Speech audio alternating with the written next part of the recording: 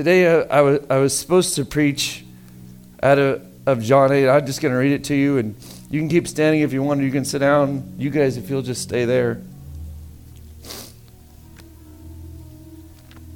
But stay in this atmosphere, because I think we're going to worship just in a second. If you give me like 4 or 5 minutes here. If you go to John and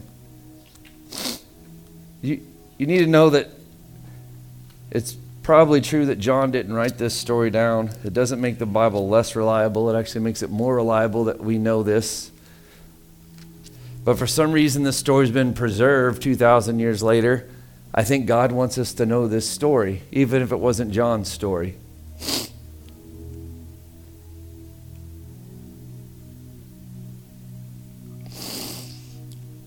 It says early in the morning, John chapter 8, the people came to Jesus. He's in the temple. It says he sat down and taught them.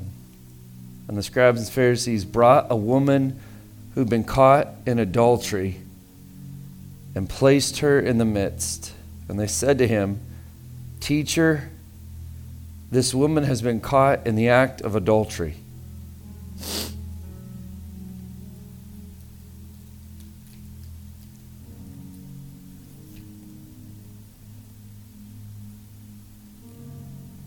Now, in the law of Moses commanded us to stone such women. So what do you say? So they're trying to trap Jesus, because Jesus claims to be a man of God who lives by the Bible, and they've caught this woman sleeping with a man who wasn't her husband. And according to the Old Testament, now she should be stoned to death. So what's Jesus going to do? Is he going to uphold the law of Moses, which he claims to be all about, or contradict it? If he upholds it, he's murdering a woman, and if he contradicts it, he's a liar, right? They said this to test him, that they might have some charge to bring against him. Either way, it's a lose-lose situation for Jesus. So they think. So Jesus bent down and wrote with his finger on the ground. And people like to speculate what he wrote. I don't think it's helpful. Did he write the sins of the men who were standing there? Did he write the names of women they had committed adultery with? Or was he just writing other commands? Or was he just drawing pictures? Who knows? It doesn't help to speculate. That's not the point of the story, is what Jesus wrote on the ground. I do think it's interesting. This is the only time in Scripture we see Jesus writing anything down. And he's writing in dirt. Which what'll happen to it? It'll just away.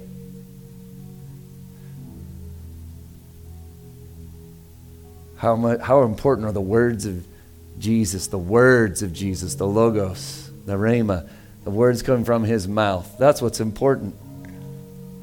It's the only time we see him writing something, we have no clue what it is, and it will be washed away. And somehow his words still resound 2,000 years later.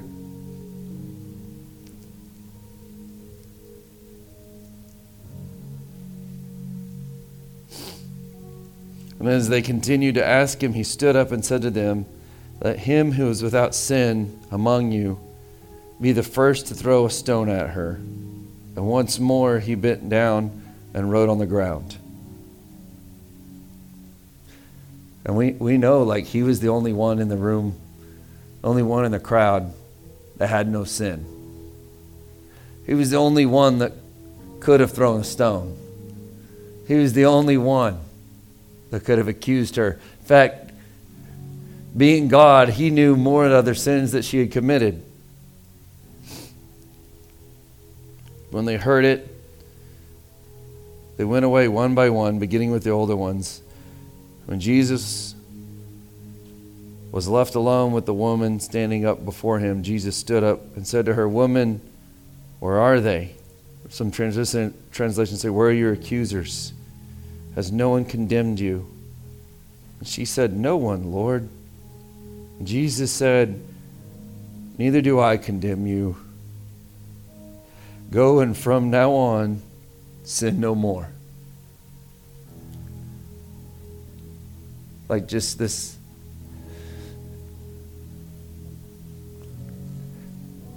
What gets me there is like, here's this woman who's caught in the act of adultery. And like, she doesn't apologize for it. She doesn't say she's sorry. And Jesus just like, okay, I don't accuse you. I forgive you. Go and sin no more. He just lets her off.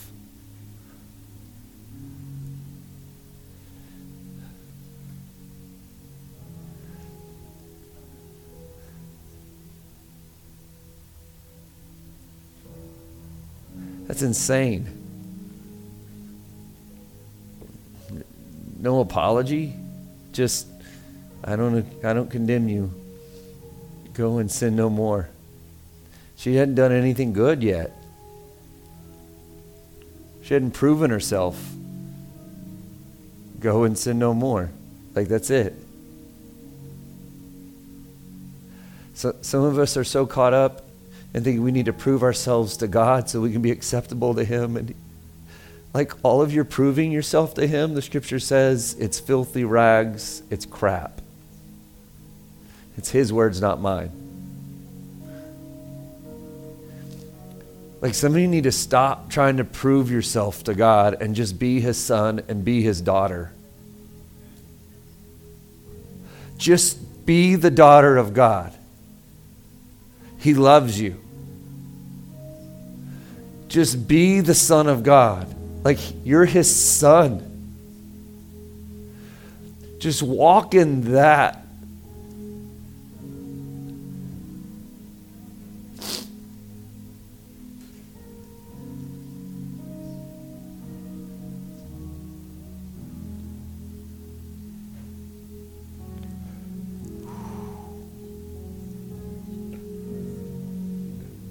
Sons and daughters screw up a lot, don't they? They do. And man, it hurts. It's painful as a parent as we watch our sons and daughters screw up.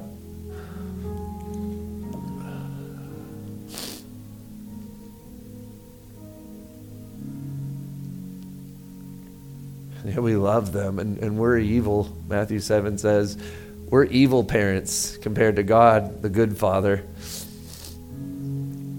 He loves us so much more. and people are like, this is a dangerous way to preach. Pastor Drew, if we just, and there's this theory, I actually don't buy this one, just so you know, but just so you know it exists. That there are some theologians who believe the reason John chapter 8 is not in the oldest manuscripts, they say it originally was, but they were afraid that women would start cheating on their husbands if they left John chapter 8 in there, go and sin no more. Like, I don't accuse you. So they took it out, and then when they found it again, they put it back in. I don't think that's what happened. But that's what we're afraid. We're afraid if we preach grace that people will just start living in sin. The opposite is true. If you truly experience grace, you stop sinning. And you know what's there. Like, I know God's going to forgive me no matter what I do. And a religious mindset says, well, if I know God is going to forgive me no matter what I do, I'm just going to go do whatever I want. But you haven't actually experienced grace this morning if that's the way you feel. And I think Jesus had such confidence in that moment with the grace on that woman when He looks at her and says, where are your accusers? Oh, they're gone. Well, if they don't condemn you, neither do I. Go and sin no more. And it doesn't tell us what happens after that with this woman, but I believe Jesus was so confident in His grace being something that would change this woman that she went. He was able to just say, I don't condemn you. Go sin no more. And it changed her life. Because grace changes you. It doesn't give you permission to keep doing what you did before. It changes you. Because you realize that the grace that you carry was paid for by the blood that Jesus shed on the cross. I'm going to read you out of Luke chapter 23. This is another guy who did nothing for Jesus. These guys who do nothing for Jesus and go to heaven.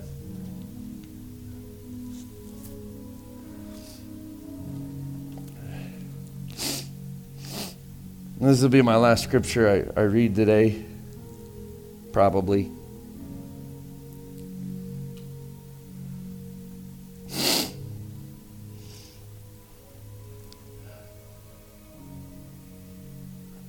We'll start in 32. It says, 2 others who were criminals were led away to be put to death with Jesus. When they came to the place that is called the Skull, they crucified him and the criminals, one on his right and one on his left. And that's why sometimes you see that 3 crosses, some pictured.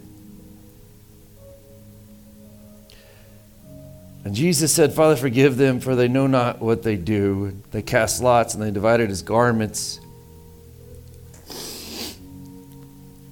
And people stood by watching, but the ruler scoffed at him, saying, he saved others. Let him save himself. He is the Christ of God, the chosen one. Can you imagine like hanging naked on the cross and also being mocked at the same time? Like I don't like it when people make fun of me just on a good day. But being mocked while you're hanging naked in front of your enemies. The soldiers also mocked him, coming up and offering him sour wine and saying, if you're the king of the Jews, save yourself. There was also an inscription over him, this is the king of the Jews. It was to mock him. This is the king of the Jews. And the irony of what they were putting in front of him. In verse 39 it says this. One of the criminals who were hanged railed at him, saying, are you not the Christ? Save yourself and us. And I want you to think about this for a moment. This man who's a convicted criminal, and he's hanging on a cross, like he knows he's going to die. He knows the only thing ahead of him is death. Certain death. And he's hanging on that cross, and he sees Jesus, and his response is like he's basically saying, prove that you are who you said you are. And I don't think it was just some calm thing. I believe he was hysterical. I think he was crying out, what are you doing? You could save us. If you prove that you are who you say you are, because he's hanging there bleeding out with the pain of hanging on that cross. And Jesus doesn't respond, but the other criminal on the other side says in verse 40, he rebuked him, saying, do you not fear God? Since you are under the same sentence of condemnation, and we indeed justly, for we are receiving the due reward of our deeds. He's saying we are getting what we deserve. We were criminals. But this man has done nothing wrong. He is the sinless man. He's the only one that doesn't deserve death. He's the only one that could justly execute punishment towards us. He's the only one without sin. It's so strange. He's the only one that could, without any hypocrisy, condemn us. And he's the only one that never deserved death. And he said, Jesus, remember me when you come into your kingdom. And Jesus said to him, truly I say to you, today you will be with me in paradise. Like this guy gets to go to heaven. Why? Because he did all the right things? He'd done nothing. He'd done nothing. He was a criminal. He didn't feel bad about his life at all, as far as we could tell, until the last moments. He'd done nothing for Jesus at all. And there, hanging on the cross, he just says, Jesus, remember me. And Jesus says, done. Can I tell you this morning, you don't have to do anything to be the son or daughter of God. All you have to do is just be the son or daughter of God.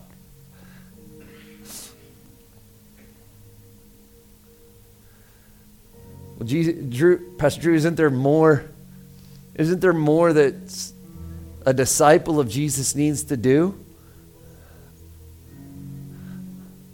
Come to D groups, we'll talk about that part, right? We'll talk about that part. Let us disciple you. We'll talk about the part. But the most important part is that Jesus died for us. He took our sin and our shame on him. And then he rose from the dead, right? So he's alive today, and he offers you grace this morning.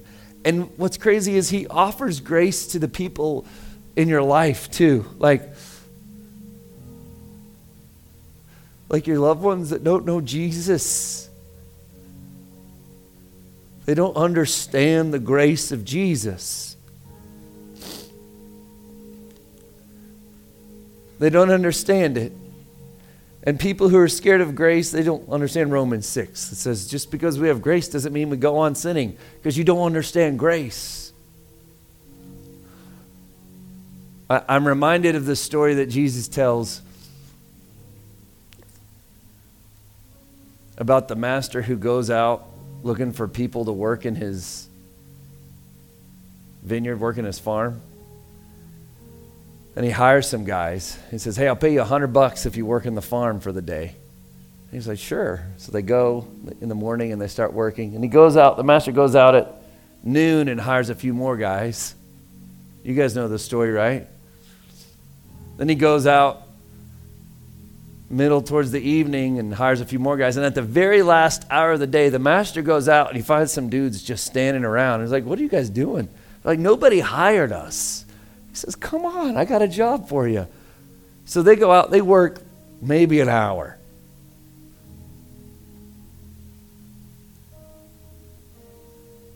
And then the master, it's time for him to pay everyone who worked for him that day. And he walks up to the guys who only worked an hour and he hands them $100. Here's $100. And they're like, sweet.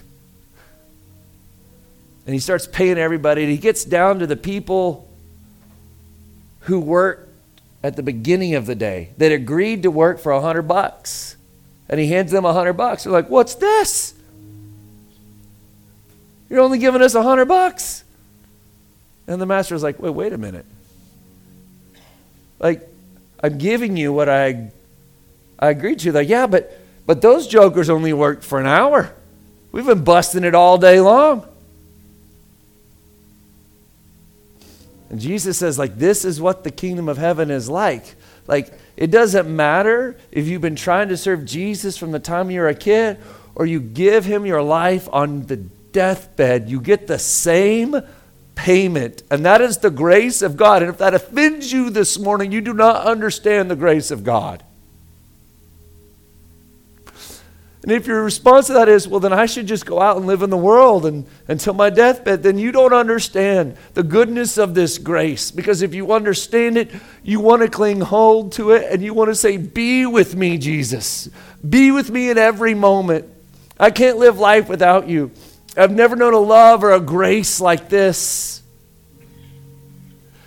And then the cry of our heart is, Jesus, how can I be that same grace to someone else when I screw up all the time? Like, I fail all the time. And I'm reminded again of the way I started. I'm reminded of Peter, who screwed up, denied Jesus, and Jesus was like, you're still qualified.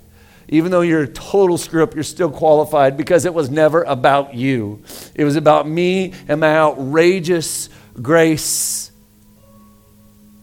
And that's why we sing this song. that's so popular in Christendom. It's amazing grace, how sweet the sound that saved a wretch like me, a wretch, someone dirty and broken and no better than vomit.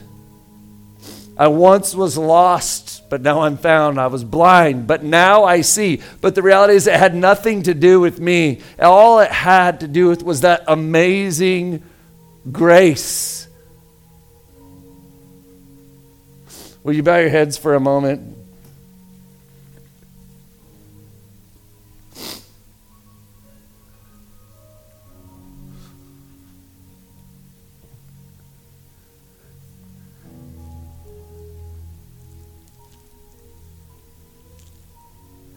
My question is, have you experienced this grace?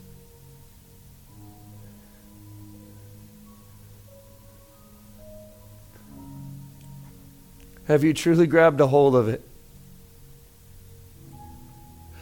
This grace is unfair and it makes no sense.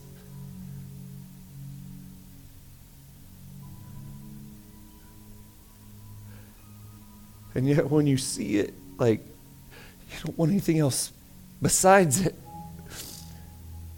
This grace that only comes through Jesus Christ. The world tries to manufacture it in so many different ways, but everything they have is a poor counterfeit that doesn't hold a candle to His amazing light.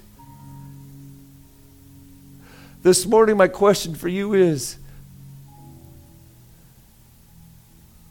do you believe that Jesus is who He says He is, that He is God in the flesh, that He died on the cross to show us amazing grace, and that today He is alive, a risen Savior?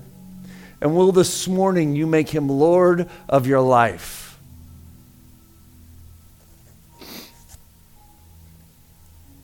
If this morning you have never done that,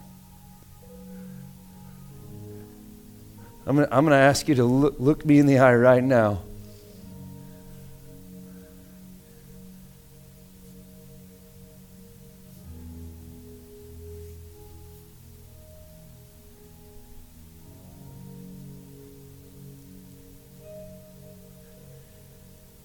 Thank you.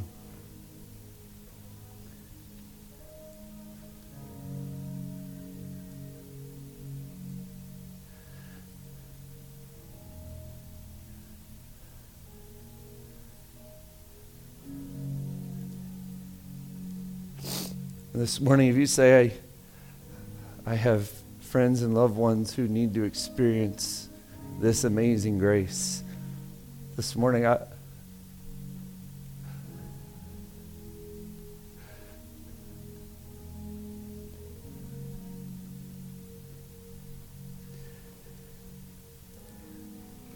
some of you feel disqualified, like I can't share Jesus with them because I've screwed up so many times in the past in front of them. It's similar to like moms and dads sometimes are like, man, I want to do some really spiritual things with my kids, but they've seen me screw up too many times. So I feel guilty about doing a devotion with them, or I feel guilty about praying with them, because they've seen me also like cuss them out at times. And you're an imperfect example, sure. But Jesus is good and Jesus is faithful. Grab onto His grace this morning and try again. Because it's never been about you. And He will use you in spite of you because He is good.